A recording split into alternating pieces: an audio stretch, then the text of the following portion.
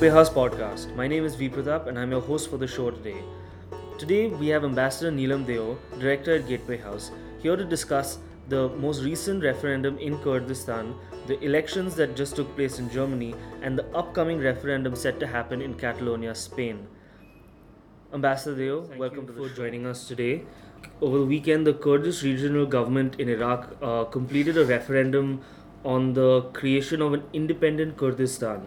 Now, this referendum has not been recognized by any nation other than Israel and has, in fact, been condemned in various ways by Iraq, Iran, and Turkey, nations that have a sizable Kurdish population. Turkish President Erdogan, in fact, went so far as to threaten the disruption of oil pipelines from Iraq through Turkey if the referendum was not overruled. So, my opening question to you is: will this referendum contribute further to instability in the West Asia region? Yes, of course.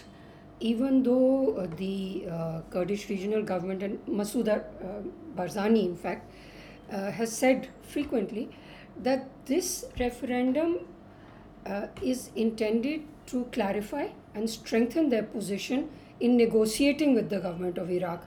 They're not actually seeking secession at this time, but they need to negotiate. And there are, of course, differences between the government in the Kurdish areas and the government of in Baghdad, with the Kurds claiming that they haven't been paid their share of the budget for many months, and the government in Baghdad complaining that the Kurds have made contracts to sell their oil separately, whereas it should be the remit of the government at the center. So there will be increasing tensions. First of all, of course, between Baghdad and Erbil, which is the capital of the Kurdish region, because a very high percentage of people have voted in this referendum, more than 72%. Of these, 93% or so have voted yes for a separate Kurdish area. But 7% have actually voted against, which itself is a surprise that anybody went out and voted against. It is probable that this 7% are from Kirkuk, which is the oil-rich region, but which is also the more multi-ethnic region. There are Arabs there, there are Turkmen, there are people of other ethnicities as well. Now, I think it's as well to have a little history. The Kurds, approximately 30 million people, live in 4 countries, and they have been hoping for a nation of their own since the dismantlement of the Ottoman Empire after the First World War. Of course, they didn't get this, and in the past almost 100 years, there have been repeated, though spread out, efforts for them to come together from the 4 countries in which they are located. But while they have received some support, usually from the Americans, they have also been repeatedly betrayed by the Americans, as for instance, the deals were made by the British, first of all in the Second World War, and subsequently by the Americans in their differences with the Saddam government. So the other factor which is very important in understanding the complexities involved here is that there are many more Kurds who live in Turkey as compared to those that are part of the Kurdish regional government in Iraq. This enclave in Iraq was created as a safe haven by the Americans during their prolonged sanctions and war with Saddam Hussein. Whereas Turkey has a long history of fighting the Kurdish population within Turkey and actually treating them very badly. They were not allowed to use their own language, even in their schools. They were not allowed to speak the Kurdish language. Under Erdogan, in fact, an effort was made for rapprochement with the Turkish Kurds, but that has now fallen apart for reasons of Turkish politics. Kirkuk is the oil-rich region, as we said, and that is the focus of differences between Iraq and the KRG because it is oil-rich. But it's not clear what number of people in Kirkuk city voted against in this referendum. I think in terms of instability, it is clear that Turkey, which has fought its own Kurds for 70 years, will certainly fight. It has threatened to use military force in this region also because of the odd politics that Erdogan played, which was that he cooperated with the Kurdish regional government in Iraq and actually was a buyer of their oil and allowed their oil to go through Turkey while beating up on the Kurdish people in his own country. Now, of course, the situation is more difficult and Turkey will have to take a decision on how they want to proceed further. There is already a similar enclave in Syria where the Kurdish people are acting independently. They get a lot of support from the Americans because they have been the best fighting force against ISIS, but also against some of the groups that support the Assad government in Syria. But that support does not extend to an independent country or referendums of this nature because the Americans actually called on the government in the Kurdish regional area to not hold this referendum. They opposed it quite vocally. In Iran as well, where there is, I think, 1 million or so Kurdish people, they are quite poor and marginalized in many ways, so there does not seem to have been much political activity there. But Iran has also been very critical of this referendum and is likely to increase, if at all, if it is still possible, repression of their own Kurdish populations. So there will be a great deal more instability, especially as the fight with ISIS and the effort by the Iraqi armed forces in collaboration with the Peshmerga, the Kurdish fighting forces, to retrieve all the areas within Iraq occupied by ISIS is not yet complete. The fighting in Raqqa, for instance, is still going on today as we speak. So you foresee that there would be a bit of a problem in terms of the cooperation between these nations and the Kurdish military forces in the fight against ISIS. Well, there can be some amount of withdrawal of the Peshmerga, the Kurdish fighting forces, because all of them, according to the visuals we saw on television, have certainly voted resoundingly in favor of an independent nation. But you know, there are complications even over there, because if a Kurdistan ever emerges, it will have been, it will be landlocked, and B, it will have been in the teeth of opposition from all the countries in which the Kurdish population is based. Now, Kurdistan is going to need an outlet to sell its oil, but also to conduct normal trade, including with the same neighbors who are so strongly opposed to the emergence of an independent Kurdistan. The other thing which is always problematic in this region is that Israel is the only country which has supported this referendum. It is also a buyer of oil, whether clandestinely or otherwise, from the Kurdish regional government. That is a factor that you never can predict fully how it will play out and whether it will impact American support to the Kurdish population here. There could be some degree of ethnic tensions, maybe even violence, because there are many areas like Kirkuk city where the Kurdish population is interspersed with Turks and Arabs and Turkmen in the city alone. There's also always a bit of sectarian problems which can come in. The Sunnis are the Kurds are Sunnis, but they are much more progressive and relaxed in their observances of religion. Oil politics will always come into this as well, because also there are Gulf countries which do seek transit through Syria particularly for their own gas and oil directly into Europe. So I think we are in for quite a lot of uncertainty, but certainly lots of heightened tensions, and in some ways it remains to be seen what kind of signals the United States now gives. The French have, of course, also opposed this, and the new president, Macron, is trying to be active everywhere. It's not clear that he has the capacity to influence things in the same way that the Americans can. But Russia is in the region, Iran is a big player, Turkey is a big player, and at this moment, in not good relations with any of the Western countries who are its partners in NATO. Now, let's shift our discussion to the country which is leading the free world, Germany. Angela Merkel has won the parliamentary elections, but it doesn't seem to have been the outcome that she would have expected.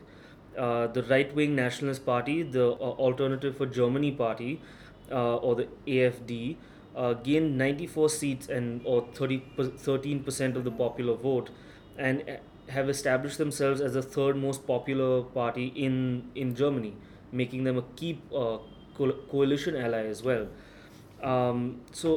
Ambassador, what does this mean for Germany, both as a country and as an international player, to have this right wing party take such an unprecedented leap?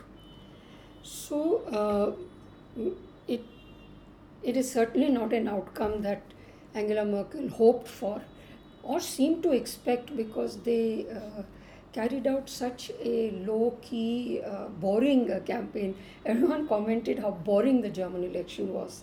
The result is anything but boring, because it is not only AfD which has won a significant minority of the vote, it's also the Greens with a similar support, and then it is also the former Liberal Party, which has traditionally been a coalition partner with Germany, but which actually did not even get 5% in the last election, and so was not represented in parliament at all. So this outcome has certainly shaken up the Germans. The first consequence has been that the SPD, the socialists, who have been part of the grand coalition with Angela Merkel in the last 8 years, the last two elections, have announced that they will not join a grand coalition anymore. They have lost 10% of their support in this election, and clearly the analysis seems to be that they have lost it because they became so much like the CDU. Nobody could anymore tell the difference between the SPD and the CDU. They had been together so long, they seemed to agree on so many things, etc. So they are out. Now, expecting that this coalition formation is going to be really difficult, Angela Merkel has already said that she expects that talks to form a coalition will continue until Christmas. So a 3-month period in which to try to align themselves on various issues. And this is the way the Germans do it. They have a detailed discussion with parties and with potential coalition partners to try and minimize differences on policy positions and the programs that they hope to implement. Of course, this is going to be a difficult position. AfD is out, but even to reconcile the Greens, who are not as extreme as many environmental parties in other countries are, but they have very strong positions on the environment, on climate change, and they are a liberal progressive party. Whereas the other potential partners in this coalition are much more right-wing, much more pro-capitalist. So to bring all that together with the CDU, CSU's own platforms is going to be a complicated job. The rise of the right wing in Germany is actually a European phenomenon. This is what you saw in France. This is what you have seen with Brexit in the UK. This is what was seen in the Netherlands in the last election, and as well in the United States. It is the case that today in Finland, in Sweden, Norway, the and Denmark actually, the coalition governments include the extreme right wing party as partners. But because it has come in Germany, it has called for a lot of comment and notice, given the German rejection of its Nazi past and the quite extraordinary efforts made by the people and all governments after the Second World War to account for the actions of the Nazis and to commit themselves to a liberal democratic future and a tight alignment with the West in the European Union as well as with the United States in NATO. So that is certainly an important factor, and it certainly is also called for a lot of comment from German analysts themselves. What does it mean in terms of Germany's role and position as an international player? Of course, it has again it has in some ways eroded the moral authority that Angela Merkel gained by opening up the country to more than 1 million refugees from the fighting in Syria and some of the other countries in the region, and some refugees from North Africa. Because the AFD's campaign, the AFD, which began as an anti-Euro party, became increasingly an anti-EU party, increasingly anti-immigrant, meaning against any refugees, which now has become a code word for Muslim refugees coming into Germany, and it is always phrased as if it's a cultural matter, and there are certainly some cultural differences, and there have been some very nasty incidents in terms of attitudes towards women. So that authority has been eroded. Otherwise, Angela Merkel was being referred to as the leader of the free world, etc. But only because people in Europe felt that the emergence of Trump as the president in the United States of America had deprived them of the leadership of the United States of America. She still remains the most important figure in Europe. And because Macron campaigned in France on a liberal platform, on trying to project France as an open country, even though it has not accepted many refugees, that has not, in that sense, harmed her status within Europe itself. Now, on the other side of the European Union, another referendum is set to happen this weekend in Catalonia, Spain. Now, while the Spanish government has vowed to prevent the referendum from occurring and has taken tremendous steps to dismantle the logistics of the vote, the local population seems extremely adamant to see this through. And this isn't the first time that this has happened, that this has been brought up in Catalonia in the recent past. Now, just to close on this note, what do you make of this referendum, and how could a yes vote impact both the country and the European Union? So I think it has to be compared to some extent with the referendum that was held in Scotland last year before the Brexit vote, which was very narrowly defeated. But of course, the question in Scotland for secession has opened up again after the Brexit vote. So 2 or 3 things, I think. I think globally there is a level of uncertainty and the swing towards the right, which you see everywhere. You see this kind of emergence of strongman in China. You see Duterte in Philippines, in India as well. There is a global swing to the right, combined with economic uncertainty, social media particularly. There has been felt a need for smaller, clearer identities, a kind of it's being referred to as tribalism. So Catalonia has had a long history of differentiating itself from Spain while being in Spain. Right now, what is fueling this push is the fact that Catalonia, Barcelona particularly, has been doing better economically than other regions in Spain, and there has been a lot of resentment of the transfer of resources, taxation resources, to poorer parts of Spain. So, in one sense, the Catalan population, the referendum, is opposed in the rest of Spain and by the government of Spain because it is the sense of integrity of the nation, but also because it seems almost like a greedy sort of action by the Catalans. I think that it's also been made clear that not only will they not recognize any outcome of these results, but that it is illegal, and the government of Rajoy has moved to take away even police powers from the government of Catalonia. That, of course, has made the Catalans even more determined to hold the referendum, just to show to everybody, particularly in Spain, how much support there is for a separate Catalonia, which the Spanish constitution does not allow. There is no provision for secession. So I think that this will have to be seen along with movements for separation in other European countries as well. So for a very long time, Sardinia in Italy, or the Northern League, which was a party which grew to try to separate North Italy from the South, or Scotland again.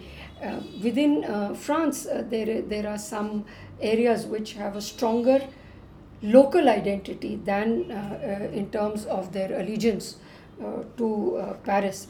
So I think that this is also just in a global sense. There is this feeling for grasping a sharp identity rather than a more diffused identity, particularly when there are linguistic differences. The Catalan language is a bit different from Spanish in other parts of the country, and we see it most strongly in democracies. In India, for example, when a party has to campaign and create a sort of platform differentiating it from others, then the easiest way is to go for language or to go for ethnicity. So in all our states where local parties have become big, powerful, it has always been, Tamil nationalism or the separation of Telangana from Andhra, even though the language is the same over there. But India, it was organized on a linguistic basis even at the time of independence. So this search for a narrower identity is a global phenomenon, and it is also the case that people are arguing now that, and it's an interesting argument, that maybe the era of the nation state is being challenged. So you may get what Kissinger talked about, organizations of regions. So you could have, I don't know, Southern Europe, Scandinavia, Northern Europe. You could have, India south of the Vindhyas, so the 5 southern states, or Eastern India with, West Bengal, Bihar, Orissa, but also then it crosses national boundaries. So, Sri Lanka may align itself more closely if only the southern states were involved, not as separate countries, but as regions. And of course, on the other side is the debate which we see with referendums of this nature, which call for smaller, tighter identities. Well, you've certainly brought up a lot of very interesting points. So on that note, we'll end our podcast for today. Thank you very much, Ambassador Deo. Thank you, Veer. It's always a pleasure to be here with you. Thank you.